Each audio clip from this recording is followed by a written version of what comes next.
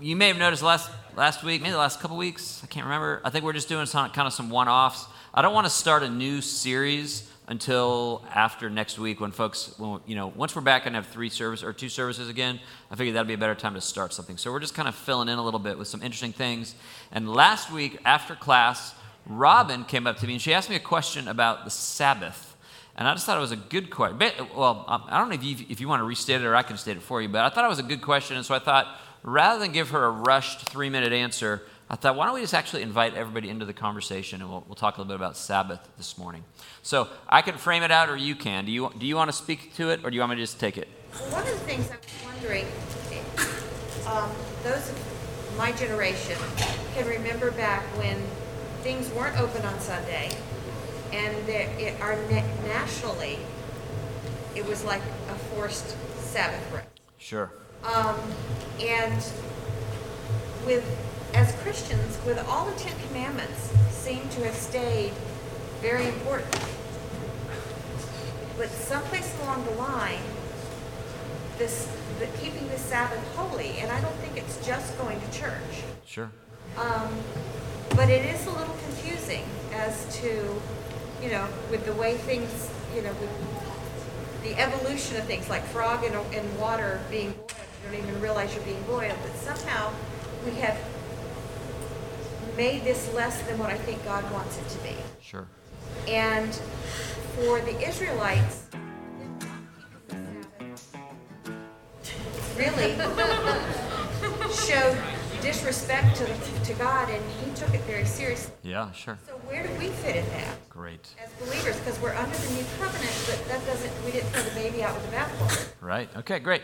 So in case you couldn't hear that, so Robin recalls growing up where kind of at a cultural level, even at a law level, everything was closed on Sunday. The Sabbath observation was almost, I think you call it a forced Sabbath, right? We call it blue laws, is that right? Yeah. Blue laws precede kind of my time so much, but with rules of you're not allowed to, stores can't be open, or you certainly couldn't sell alcohol, certain things were you couldn't do. And so there was a time in American history where the Sabbath was understood broadly to be just as real, just as binding, just as everything as any of the other 9 commandments. But it seems like that's not so much the case. And not just nationally, not just in the broader culture, but for Christians too. It's like there's 10 commandments, but really one of them doesn't really count so much, right? And we might actually be able to get rid of a few more too. We went down the list, And so what's up with that? What's the deal? Are we supposed to keep the 10 commandments or not? And if so, are we supposed to keep the Sabbath or not? And if so, does that just mean go to church and then check and you're golden? Or, how does that work? So how should a Christian living today think about Sabbath? Fair enough? Okay, so let's do it. We're going to take some time. We're just going to do a survey of the scriptures on the Sabbath. And so if you wanted to go, let's start with the Old Testament. And what we're going to try to do, we'll do our best. We are all influenced by our cultures, all of us, and it's impossible not to be.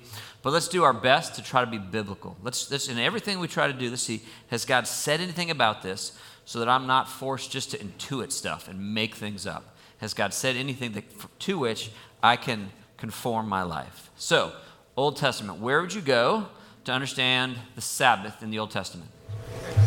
Well, in Exodus. Okay, so maybe we go to the 10. We could start at the 10 Commandments. So in Exodus, 10 Commandments are what chapter? 20. Chapter 20. So let's go to that. Okay. So in Exodus 20, let me read it to you. And I wonder if you notice there's something unusual about this. There's 10 Commandments, but they're not all stated in exactly the same way. There's something weird about this one. So here's this. Exodus 20, and you can start in verse 8. And it says, "Remember the Sabbath day by keeping it holy.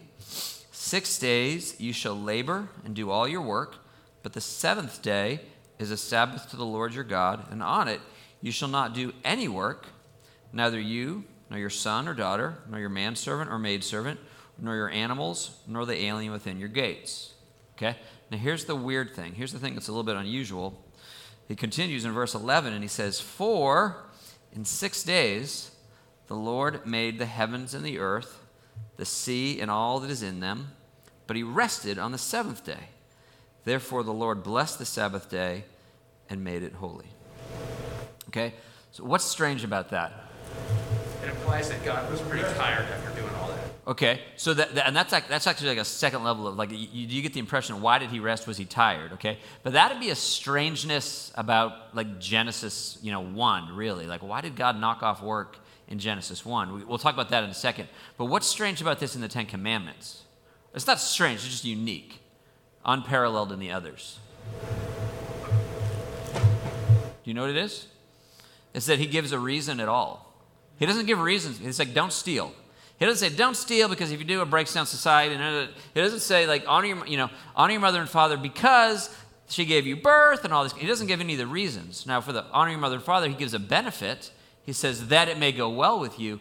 But this is the only one that looks backward. And here, let me tell you why there's a reason. So why are we to take a Sabbath? Well, because in 6 days the Lord God made the heavens and the earth, the sea and all that is in them, but he rested on the seventh. Therefore, the Lord blessed the Sabbath day and made it holy.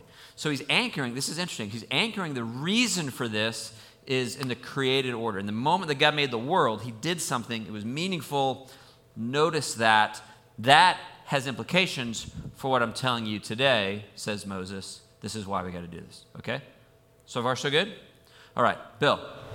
I think rest may have more than one meaning.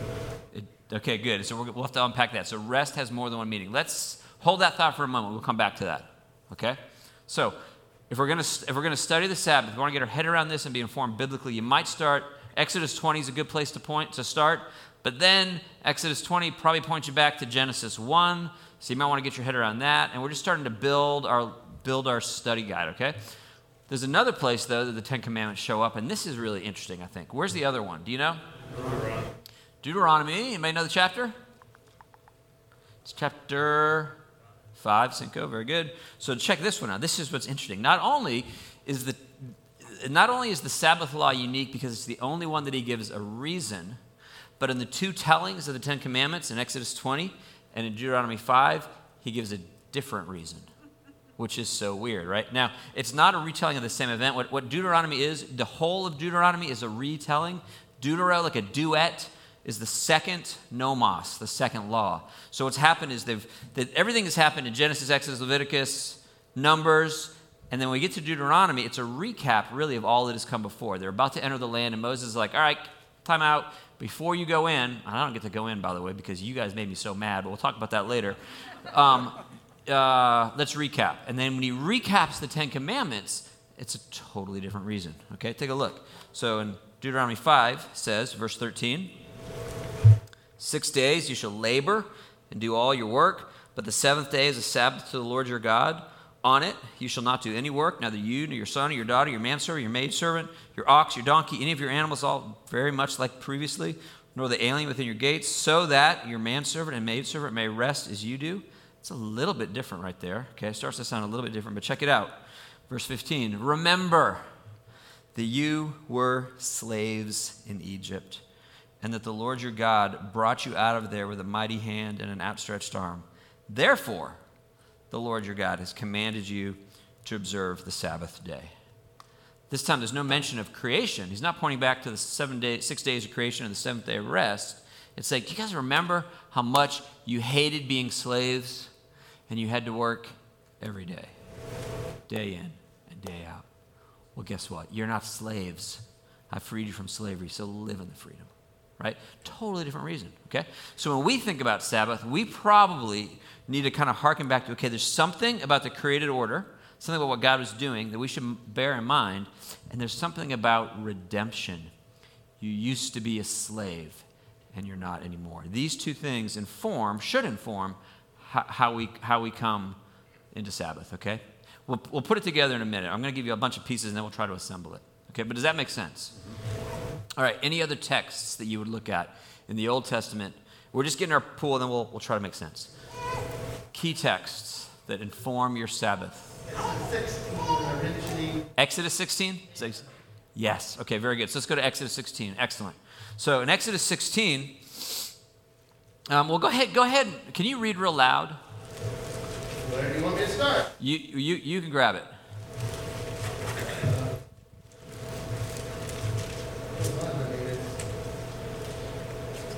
On the sixth day, they gathered twice as much bread, Yes. 2 omers each. And when all the leaders of the congregation came and told Moses and said to them, This is what the Lord has commanded. Tomorrow is a day of solemn rest, a holy Sabbath to the Lord. Bake what you will bake, and boil what you will boil, and all that is left over lay aside to be kept until the morning. So they laid it aside till the morning, as Moses had commanded them, and it did not stink, and there was no worms in it. Moses said, "Eat it today, for today is a Sabbath to the Lord. Yes. Today you will not find it in the field," meaning the manna. 6 days you shall gather it, but on the seventh day, which is a Sabbath, there will be none. And so there's a provision, there's a miraculous. This stuff rots overnight, except on a Friday, it's fresh for 2 days. Right? Sabbath, we think of Sabbath as Sunday, it's really Saturday. So God's provision was, listen, I know that I've told you to rest, and I know that creates some inconveniences, but I'm going to provide supernaturally for you so that everything you need to do, it's just all going to work out. All you got to do is just trust me. Just walk with me through this and do this. There's something about the way that I made the world, there's something about the way that I have freed you from slavery that sets us up, that you get a day off, and you really should take it. That's essentially what we're seeing here, okay? All right, any other key texts? There's plenty we could choose from, but I'd love to get any on record that you feel are particularly meaningful to this. Are you still Old Testament? Yeah, just Old Testament. We're going to save the New because yeah, it's good. It's different in the New, right? It's not just different from Robin's youth to today. Not that she's not extremely youthful, but it is different from the Old Testament to the New. We've got to understand why that is. So Old Testament. Any others that you would go? There are several that are like, good night, this is severe. Like, it's a big deal. Can you think of any of those? Go to Jeremiah. Jeremiah 17. This is like such strident language. It says, Jeremiah is going to be way forward in the prophets, major prophets. Jeremiah 17:24 says, "If you're careful to obey me, declares the Lord, and to bring no load through the gates of the city on the Sabbath, but you keep the Sabbath day holy by not doing any work on it, then kings who sit on David's throne will come through the gates of the city with their officials. They and their officials will come riding in chariots and horses, accompanied by the men of Judah, those living in Jerusalem, and this city will be inhabited forever." He says, if you keep the Sabbath, like eternal blessings for Jerusalem. People will come from the towns of Judah, the villages, from all around these places, and they will make offerings to the Lord. But, verse 27, if you do not obey me and keep the Sabbath day holy by not carrying any load as you come through the gates, then I will kindle an unquenchable fire in the gates of Jerusalem that will consume her fortress. An unquenchable fire is a fire that completely consumes. You can get the fire hoses out, and it's just not going to work. This thing is going to completely burn this thing to ash, and it'll consume it. It's going to be a total destruction if you don't do this. Strident language. The blessings are contingent, and curses come. So it's a big, big deal, right? That perspective, right? That not being perspective. That information is really what I think has governed a lot of the American experience of Sabbath, at least up until when 50s or 60s, maybe maybe a little bit later than that began to change. Okay. Any other key texts that you want to throw into the thing, and then we'll pause and try to make sense of it? Is that good enough? Oh yeah, Kelly. I don't have the text, sorry, but the land itself is supposed to observe Sabbath even? Yes. Okay. So Kelly's saying the land itself should observe Sabbath. So there's basically you can only harvest from the land. So there's kind of a mini version every 7 years. What we do every 7 days, there's every 7 years there's a Sabbath, and then every 7 sets of 7 years there's a bigger Sabbath. You know what that's called? Jubilee. The year of Jubilee, Leviticus 16. Maybe, I can't remember. But so the land itself is, and in fact, that shows up at the very end when the judgment falls on Israel and they hadn't observed the Sabbath rest, and God sends them off into to be under Babylonian captivity for 70 years. One of the ways he kind of like turns it a little bit, he's like, and thus the land enjoyed its Sabbath rests. You wouldn't you wouldn't do these things every 7 years or every 49 years. So I'm going to blow it up for 70. And the whole thing is just going to grow wild for 70 years. And we're going to make up all that you had missed. So it's, again, more of the weight and the significance of this. Jennifer, did you have your hand up? Yeah, I found it interesting. I think it's Exodus 31. Yes, very good. And it's a whole section. Moses is up there with God getting the commandments, the tablets, and God just has this whole conversation about the Sabbath. And here, this is where this is the complete bizarre thing. Sabbath violation becomes a capital offense in Exodus 31. It's like, okay, wait, what is happening? Let's listen to it. Observe the Sabbath because it's holy to you. Anyone who desecrates it must be put to death. Whoever does any work on the day must be cut off from his people. For 6 days work is to be done. The seventh is a Sabbath of rest, holy to the Lord. Whoever does any work on the Sabbath must be put to death. Listen to this. The Israelites are to observe the Sabbath. This really speaks to the heart of Robin's question. The Israelites are to observe the Sabbath, celebrating it for the generations to come as a lasting covenant. It will be a sign between me and the Israelites forever. This is not ambiguous language. For in 6 days the Lord made the heavens and the earth, and the seventh day he abstained from work and rested. All right. That's a good enough. Was that good enough for now to lay a foundation? We can make a very strong case for the eternal observation of the Sabbath just based on all of that. Okay? So let's try to put these pieces together. Why? What does it mean? Why did God rest? Was he tired, Don? I don't think so.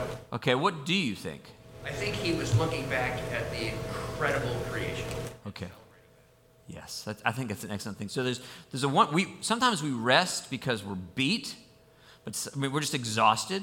But sometimes we rest because we're done. There's nothing else. It's just exactly what I meant it to be. When you turn in your final exam or your dissertation, that might be better. You turn in your dissertation. It might be that you're exhausted, but it's also that it's ready. The manuscript is ready to go to print, right? And so he's not resting because he's exhausted. He doesn't get exhausted, but he was satisfied, and the work was complete and it's done, right? And he's teaching us something about that. Now we get weak, but what we get to do is even when we're not quite done, we get to knock off work, and that's the pattern that he was laying. And I think he was resting. One reason is he was resting because he was satisfied with the work he had done. What else? If it wasn't exhaustion, why else was he doing that then? Jennifer? It was complete? Yes, I think it goes with it. It's complete. It's satisfied. There's nothing left to do. Although Jesus says, my Father is working to this very day, right? So he sustains all things. He's busy, right? But that particular thing was done. He is working on us. Indeed, he is. Yes. Yeah, Stuart? And I'm maybe jumping ahead, but today it's funny because this morning I read Mark 1 and 2 as part of the Bible Project through the Bible in a year. And yeah. Jesus explains in Mark 2 exactly what he meant by the Sabbath. So yeah, unpack it a little bit. Tell us. I mean, it was modeling for us. I mean, the seventh day of rest, he was modeling for us to create it.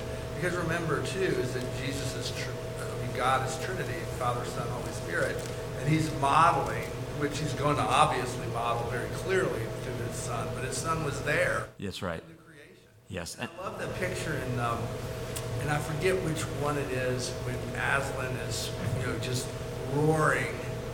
Aslan is Christ in the Chronicles of Narnia, and he's roaring into creation. Magician's nephew, yeah.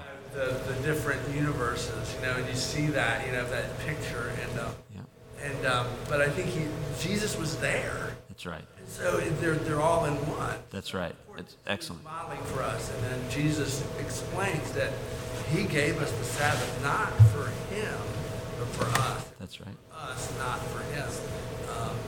So anyway. Well, and Jesus says Sabbath was made for man, not man for the Sabbath. Right? That's what the Jews had twisted around. That's right. That's exactly right. Okay, so now we are getting New Testament. We're gonna hold off for a second on that. So why Sabbath? Well, or why did God rest? Well, one, he rested because the work was done. It is a good thing to stop and to stand back and say, like, I don't need to do any more fiddling with my brush. It's good. It's done. Walk away. Kelly and I, we just remodeled our bathroom downstairs, and it looks awesome, right? I love it. Right? It was difficult and it was messy. We piled the floor and the floor is loppy and it was terrible. But now you walk in that thing, it looks hot. Isaac, how's it look, man? It's gorgeous, right? We rule. It's so good. And so we can stop. Although we do need a table, okay? But it's almost done. Kelly, what do you want to say to that? You're running past what I was going to say. Do you want to go back then? You can take it back. Why, kind of helping on what Stuart's saying, that the Sabbath, God When God rested from his work, it was complete and he was satisfied, but it was very good and it was celebratory. And I think Sabbath is worship. That's right. I think it's not just for man, made for man to stop and pause and remember what God's done and worship it. But I think God himself was worshiping because he was happy and celebratory. Like, this is very good. This is what I want. I think it's a very intentional. It's a party, yeah. And that's restful to our souls. That's absolutely right. I have a friend who claims the world was made for Sabbath. Okay, meaning not like we're made not to serve the Sabbath, not in the sense of Sabbath made for man, not man for the Sabbath, but the reason that God made the world was for the day of celebration. Like, why do you plan weddings? It's for the wedding, right? Everything is driving towards this day of celebration and rest and happiness. This is what the whole thing is all about, that, okay? Now hold on to that, because that's going to become more meaningful in a few minutes, okay? So, number one, he's resting because everything's great. Number two, he's resting as a model for us. These are the two big things that I think we should take out of Genesis 1, because he knows how we are formed. He remembers that we are dust, right? We're like grass that flourishes in the morning and fades in the evening, and we're going to need to be able to knock off. We cannot work in perpetuity, and so the very act of creation, he was thinking about us, and he built something into it so that we might relax and calm down and celebrate and get off of this treadmill that tells us that it's all about you. Get it done, John. Get it done, get it done, get it done. The works righteousness that is fundamental to our nature. He's like, let's just jam a hand in the fan there and stop the blades and say, you know what? It doesn't depend on you. He's built into the creation this model. Number one, we stop and we celebrate and we rejoice and we rest. And also, we need to, lest we frantically work ourselves to death. He's modeling that for us. And then, to emphasize that, the second time he states it in Deuteronomy 5, he's like, listen, you're not slaves anymore. You used to be. The Egyptians didn't care about you. They're going to work you to death. And if you die, that's not a big deal because you had babies. And we're going to work them to death. And we're just going to do this for 400 years. And so God says, you know what? That's not the way I relate to you. You're not my slave. You don't just have to grind and grind and grind. So we take these kind of main images, and they inform what we should do, okay? And then he says, in all of this, I always will never not want you to be able to rest. There will never come a day that I won't want you to celebrate and to be happy, to look back, to be reassured. This is forever. Sabbath forever. Okay? However, the New Testament is extremely different, okay? So, what are the New Testament texts about Sabbath? Because it's going to be whiplashy. And if you don't know how to make sense of this, it's going to be very, very confusing. Don? Hebrews 4. Okay. Save Hebrews 4 because that's the climax. Great job. That's the punchline of the story. Okay, so hold on to that. That's probably the most important New Testament text on Sabbath is Hebrews 4. But we'll come to that in a bit. Okay? Matthew 12. What is it? Matthew 12. Okay. So what's Matthew 12? I don't recognize that immediately. Walking through a grain field. Okay. Yes. Okay, so Matthew 12 is one example of countless examples of Jesus basically doing what regarding the Sabbath? Working, right? I mean, Jesus is constantly, endlessly, it's like one of the primary events. It's just on all the Gospels. Jesus does stuff on the Sabbath that just tweaks the Jews all day long, okay? All the time. So much so you're like, okay, this has got to be intentional, okay? It's not just accidental, but they have an understanding of Sabbath, and he's just going to stomp on it in ways that you could make it. I think you could write a paper and arguing that the reason that Jesus was murdered was because he violated the Sabbath. Over and over and over again, it drives them completely crazy, okay? Now. See, the Pharisees have twisted, I think, something that God meant for man's good Yes. and for relationship and made it burdensome. Yes. To where that, even small things, like I know from some Jews that are very observant, they can't turn on a light switch. Right, They yeah. can't turn on an oven. Mm-hmm. Well, and it's funny. So the way that the Sabbath has begun to be observed, there's things like Robin is saying. There's people that you literally can't turn on a light switch, and so you've got this very punctilious, pedantic, just like everything is just super, super regulated. But we've also got rules that you're not allowed to travel. Have you heard this?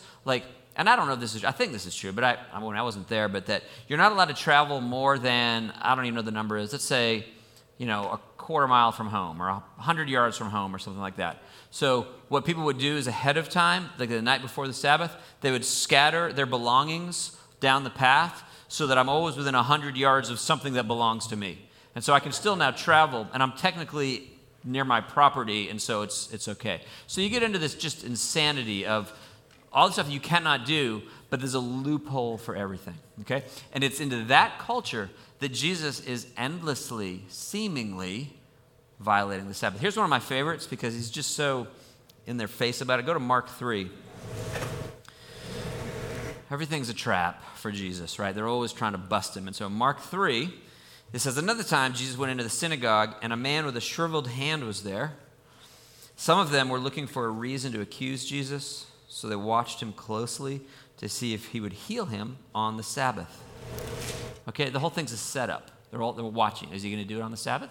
So this guy, he's shriveled hand, and Jesus has the opportunity to show life to him. Jesus could say, you know what? Sorry, no, I'm off.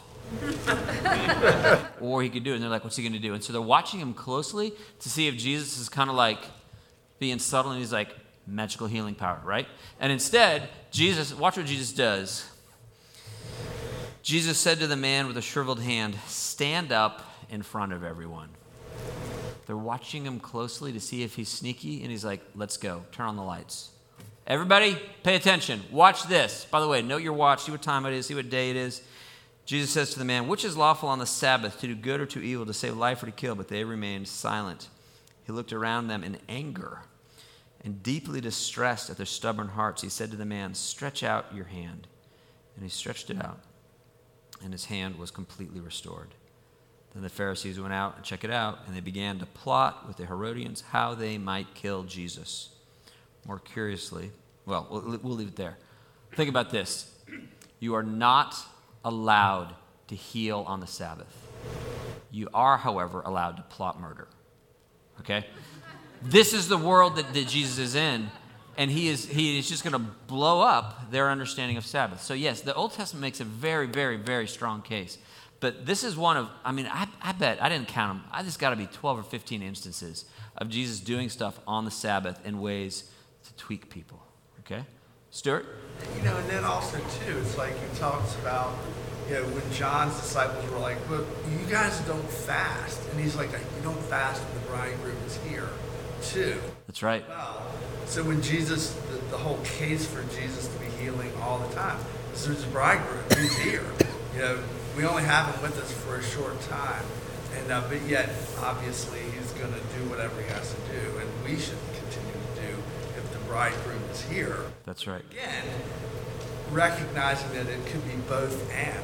It's like it is good to rest because we do wear down. It is good to celebrate. But again, don't hold anything up higher than the bridegroom. And I think that's what they've done with law. And we do it now with lots of other laws and things. Yes. Okay. Now, there's going to be implications, but everything you're saying there I agree with, but it'd be very easy to draw implications from that and say, we could pick things that are more controversial moral issues in our day and say, well, so there's a sexual ethic that's described in both the Old and the New Testaments, but can we disregard that sexual ethic as long as we just love Jesus?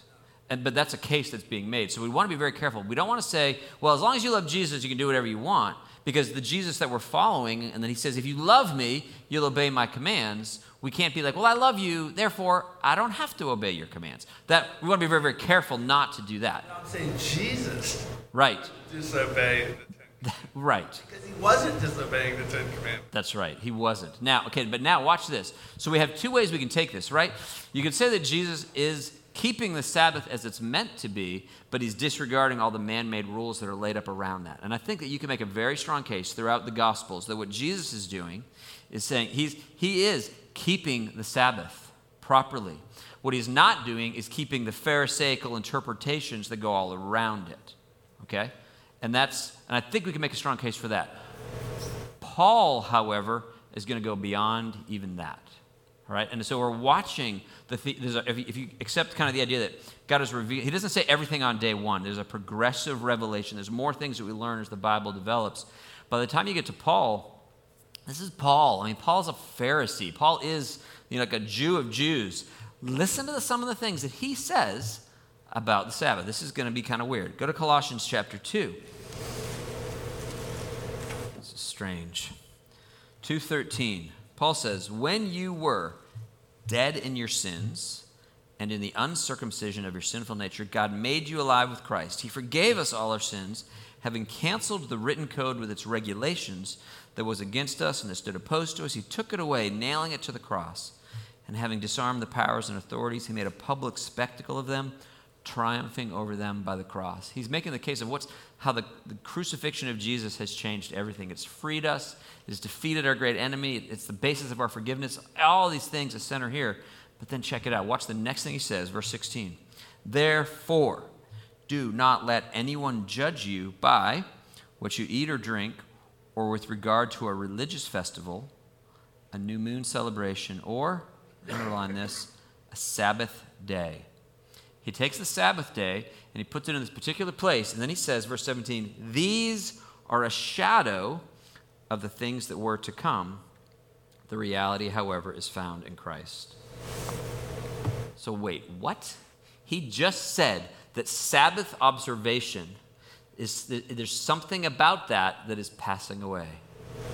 Sabbath, this thing that we have built this case of the enormous significance of it, according to Paul, if somebody judges you regard to a Sabbath day, meaning if somebody's giving you a hard time for not observing the Sabbath rules, he's like, don't sweat it, because it was a shadow of a reality that has come in Christ. Okay, that's one data point. It's only one. Michael, did you want to say something? Yeah, I was just going to say that sounds like, I haven't seen this before, but if God gave us the Sabbath to rest, then Christ is now our perfect rest. Yes, okay. So you might not have heard that. Well, Michael said, if God has given us the Sabbath to rest, and Jesus is our perfect rest, then perhaps the setup has come and now the reality is here. And that's exactly what we're going to see in Hebrews 4, but not quite yet. So yes, so number one, we got Colossians 2. Next, let's go to Galatians 4. Again, Paul, he's not just saying you don't have to follow those silly Pharisees' extra rules. He's getting to the heart of the thing itself. In Galatians 4:8, and Galatians is all about this circumcision controversy. Does a Gentile need to become a Jew in order to be a Christian? That's really what's going on here, right? So that we've talked about there's this racial, ethnic animus. We're not going to let the Gentiles in unless they become more like us, and they got to follow all our rules and do all our stuff. And in that letter, Paul says, Galatians 4:8, formerly, when you did not know God, you were slaves to those who by nature are not gods. These are Gentiles. They were pagans, all right? They were running around worshiping rocks. When you didn't know God, you were slaves to those who by nature are not gods. But now that you do know God, or rather are known by God, how is it that you are turning back to those weak and miserable principles? Do you wish to be enslaved by them all over again? Okay, this is really important. So you got two kinds of people in the world. You got the Jews and the Gentiles. You got the religious and you got the irreligious. And the religious people are out here following the rules, the jots and the tittles. Do all these things, follow all the rules. The irreligious people are like, rules are schmools. I don't need to do anything. I'm going to run around naked in the woods and worship rocks, okay? And they're coming out of this slavery of worshiping rocks into becoming Christians, and then they're getting drawn into basically this religious worship. And Paul says, when you go what you think of as forward to religious observation, you're actually going back to the same thing, because the error of irreligion, same difference. Neither one of them is a relationship with me. And then he says this. I'll do it again. But now, okay, I'll do the whole thing. Formerly, when you didn't know God, when you were over here, irreligious, you were slaves to those who by nature are not gods. But now that you know God right here, or you're known by him, how is it that you're turning back to those weak and miserable principles? Do you wish to be enslaved by them all over again? Because you're observing special days. That's Sabbath, y'all. And months and seasons and years. I fear for you that somehow I've wasted my efforts on you. He's saying if you are going to insist on this religious jot and tittle observation of these things, it's like going back to where you were before. Again, this is Paul. What? Have you ever read the Old Testament? Yeah, he's probably got the thing memorized, okay? Or how about this? Romans 14, same idea. All Paul just taking a broadside against our understanding of this. In Romans 14:1, Paul says, accept him whose faith is weak without passing judgment on, quote, disputable matters. He says there are some things that could go either way. And it's okay. And so if things can go either way, you don't need to get all about making sure that it's your way for everybody else. Just let it be. No big deal. Okay? Every culture has different things that we would look at them and say, like, oh, Christians don't do that, right?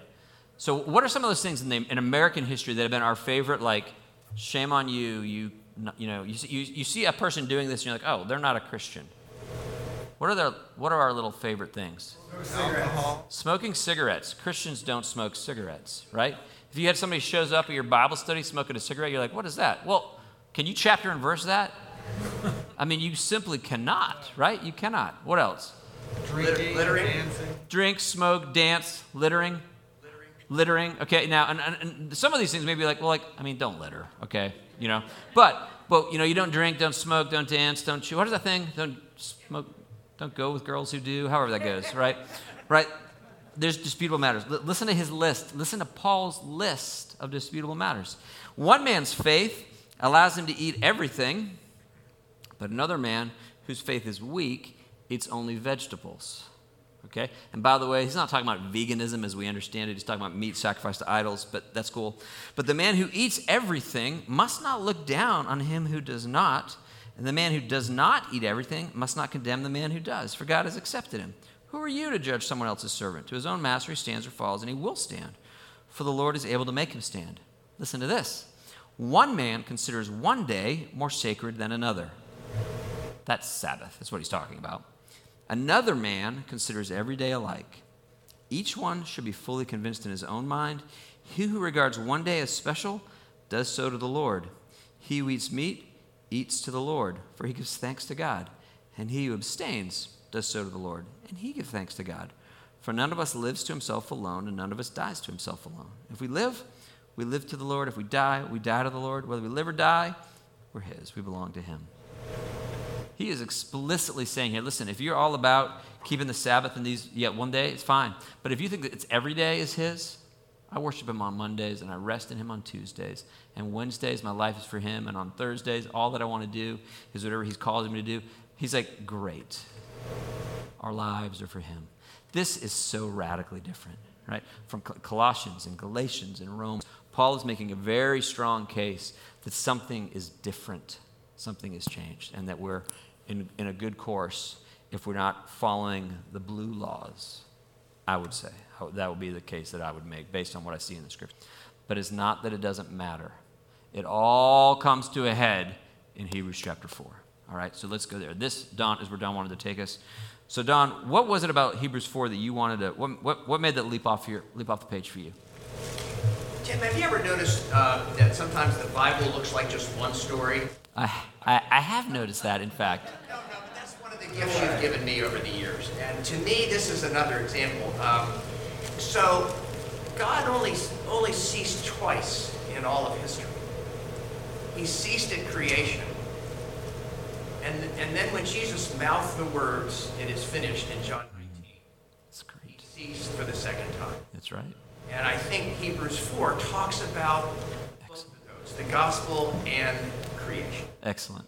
And how these things are it's so good, Don. It all is converging. And Hebrews 4 is what brings it all together. So take a look at it. It's so well said. Hebrews 4:1 says, therefore, you guys there? Hebrews? You guys good?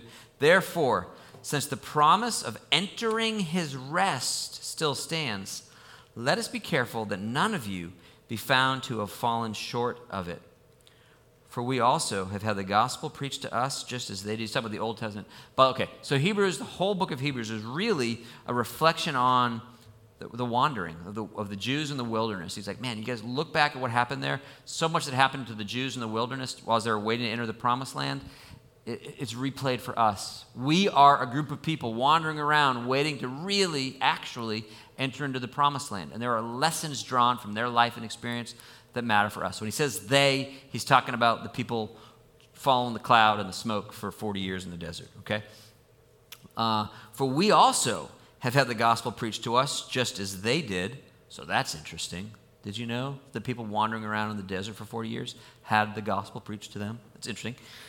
But the message that they heard was of no value to them because those who heard it didn't combine it with faith. Now, we who have believed, we enter that rest. Just as God has said, I declare on oath in my anger, they shall never enter my rest. And yet, his work has been finished since the creation of the world. Genesis 1. He's going back to exactly what Don is referring to. For somewhere he's spoken about the seventh day, and in these words, on the seventh day God rested from all his work. And again in the passage above, he says, they shall never enter my rest. So there is such a thing as rest. There's this place of provision and celebration where the weight comes off your back, where it's no longer about the work that you do. Neither the bricklaying that you do, but more than that, it's no longer about the righteous building that you do. It's no longer about you proving by your frantic activity just how much you deserve to live forever with him. Right? You can do that. It's going to be exhausting and it's not going to work. There is this place where you stop and you say, I can't do it. Is there another way? Can I just relax into you? Will you do the work? It's like God has built an escalator, but we forget that it's an escalator and we think it's a set of stairs. And we climb and we climb and we climb and we climb until we finally realize it's too exhausting. There's just too many steps. And then we realize, oh, my soul, it was never a staircase. It was always an escalator. And all I need to do is rest. And he has done the work. Okay? So that's what he says right now. He says, listen, it's still, like I says, they shall never remember. Verse 6, it still remains that some will enter that rest. And that those who formerly had the gospel preached to them didn't go in because of their disobedience. Therefore, God set aside a certain day, calling it today, when a long time later he spoke through David, today, if you hear his voice, do not harden your hearts. For if Joshua had given them rest, God wouldn't have spoken about another day. But there remains then a Sabbath rest for the people of God. For anyone who enters God's rest also rests from his own work, just as God did from his. And then check out the irony of verse 11. Let us therefore make every effort to enter that rest, so that no one will fall by following the example of their disobedience. All Sabbath rests, all of the urgency in the Old Testament was pointing not to taking Saturdays off, but was pointing to the great rest to which all the little rests were hinting at. That one day, the opportunity would be presented to you where you would cease from your labor to prove that you're worthy and to accept the fact that God has done all on your behalf. And the author of Hebrews is saying, yeah, we did those things. And by the way, you're allowed to take the day off because you're not slaves. And God knows how you're formed. You're absolutely allowed to do this. And Paul says, hey, if you want to have a certain particular day that you are just going to like sing songs to him and delight in his name, game on. Go for it. Please do. But don't think that by doing so you're somehow meriting favor. And don't think that by not doing so you're somehow losing favor. For in fact, all of those ritualistic observances were meant to awaken you to the fact that you need a real rest. There's a rest beneath the rest. And you could take off Saturdays, you could take off Sundays, but you spend your Sunday counting your points for what a good boy you are, then you're not really getting the real rest. And that's what Hebrews 4 is saying. Enter into the real rest to which the little rests point. And if along the way you want to take the day off, then take the day off guilt-free because you're not a slave. Okay. That's, I think, A to Z, a full Old Testament, New Testament understanding of Sabbath. So does that, Robin, this was your question, so do you want to push on that or anything that's not satisfying about that to you? Maybe it's, it just feels like something that was very important. And Jesus came, he said he didn't come to abolish the law, but he came to fulfill it. And, I just... So it still feels strange to you, huh? A little bit. Yeah. Maybe I'm missing something. Well, okay, so when Jesus... I'm taking that more seriously is all. Yeah. So here's what I would say is when Jesus says he didn't come to abolish the law, but to fulfill the law, when it's similar to what Paul says is that these things were shadows, but the reality, however, is found in Christ. So Jesus did fulfill the law, meaning he kept it for himself, but he also fulfilled it for us. And there are things that are transcendent, all cultures, all times, that God has spoken over, right? There's never going to come a day that it's a good thing to lie and steal and murder. There are transcendent things to that. This is a particular, Sabbath observation was a particular, it's not even a ceremony, a particular observance, I guess you would say, that God created for the people of Israel as a teaching tool. And having served its purpose to teach, to reveal, to point out rest, for some, it is no longer a binding criminal activity to violate. But it will always, forever, be an opportunity for us to worship, an opportunity for us to find peace, and it will continue to teach future generations, right? So there may be, Jesus may not come back for a while, who knows? But if he doesn't come back for another 500 years or 200 years or whatever it is, in 200 years, people are still going to they're still going to be weary, they're still going to be given to frailty, and they're still going to be benefited by having an opportunity to take a break. And so I think we should build into our cultures opportunities for rest and peace. And we should continue to have illustrations that show people that he is inviting us to a greater rest than a Saturday or a Sunday at the lake is ever going to give you. But what we should not do is shame people because they ran to Lowe's on a Sunday so they could finish their bathroom renovation. Okay? Yeah. Jesus said in Matthew 11, "Come unto me, all who labor and are heavy laden, and I will give you rest," right? He is to be the great source of rest. Yeah. So I think we need to stop for the day. So feel free to wrestle. Go do a word search. It's a great way to study your Bible is just get a digital version of Bible. I love Accordance. Logos and Accordance are probably the two big computer Bibles. And you can just do a search. Show me every time it says the word Sabbath. Although I will warn you, if you do a search for Sabbath, you will not find Hebrews 4 because it's Sabbath rest. So it's a hyphenated word, and your thing might not find it, okay? But find every instance of Sabbath and go through and look and work through these. Do the cross-referencing. Look at some of these things that we just mentioned, some of these passages, Galatians 4, Romans 14, Colossians 2, all these things, and do the work and chew on it. Okay, Pat and then Kat. I think it's one thing we should keep in mind that this is teaching us is this is an individual thing between us and God. And no government or corporate body ought to tell us this is your Sabbath and this is your Sabbath, that it's up to us to make our own Sabbath. I think that's true. So when Paul puts it in Romans 14, he calls it a disputable matter. And I do think that it is something, therefore, that there's an individual freedom, on that. So some of you guys know Mike Massey. Well, many of you know Massey. He just spoke a couple weeks ago. Mike takes very seriously every Tuesday is a Sabbath day for him. He doesn't go to work, and he spends the whole day in basically worship and ministry and reading the scriptures, and it's Tuesday. There's no biblical merit to Tuesday, but he has found that to be an incredibly enriching time. He's like, this is the day that I'm really going to go deep, and he does it every week, and it's borne great fruit in his life. So I agree. There's a lot of freedom on that for sure. Kat? Can you repeat the names of the Bible apps you just said? Oh, yeah. So I like Accordance, ACCORDANCE, and then the other is Logos, LOGOS. Those are the two, and they're both, you can get like the basic engine and everything about $50, and then you can spend $15,000 getting modules and stuff. U version? I do have the U version on my phone, yes, but I don't. Different. Yeah, they got like every translation for free. I think that's great. Accordance and Logos are maybe a little bit better for study. I think YouVersion is better for reading. Accordance just has outrageous search power, but I think for a reading tool, I think the YouVersion is great and it's free. So that's advantageous. Okay, are we good? Are we good? Okay, so next week we will not be in this room for Sunday school. We'll be in the what do we call that? In the fellowship hall. So 9 o'clock church, 10 o'clock fellowship hall for Sunday school, 11 o'clock church. We'd love to see you at either or both. Thanks, friends. Yes? Tell them if they're coming to the 11 o'clock service next Sunday. What, you want to tell them? Well, okay, go ahead. 11 o'clock service. You want this? I don't know.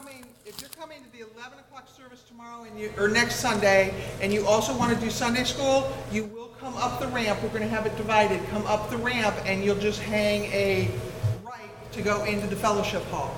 Don't come to the front glass doors. Then when you leave Sunday school, you're going to come through that fellowship hall door and come in right through that door into the sanctuary. But I'll give those instructions again tomorrow, or next week. Okay. So, if Score. you're coming to 10 o'clock Sunday school and then 11 o'clock service, come up the ramp and go right in to the fellowship hall by that door, okay? And then I'll release you.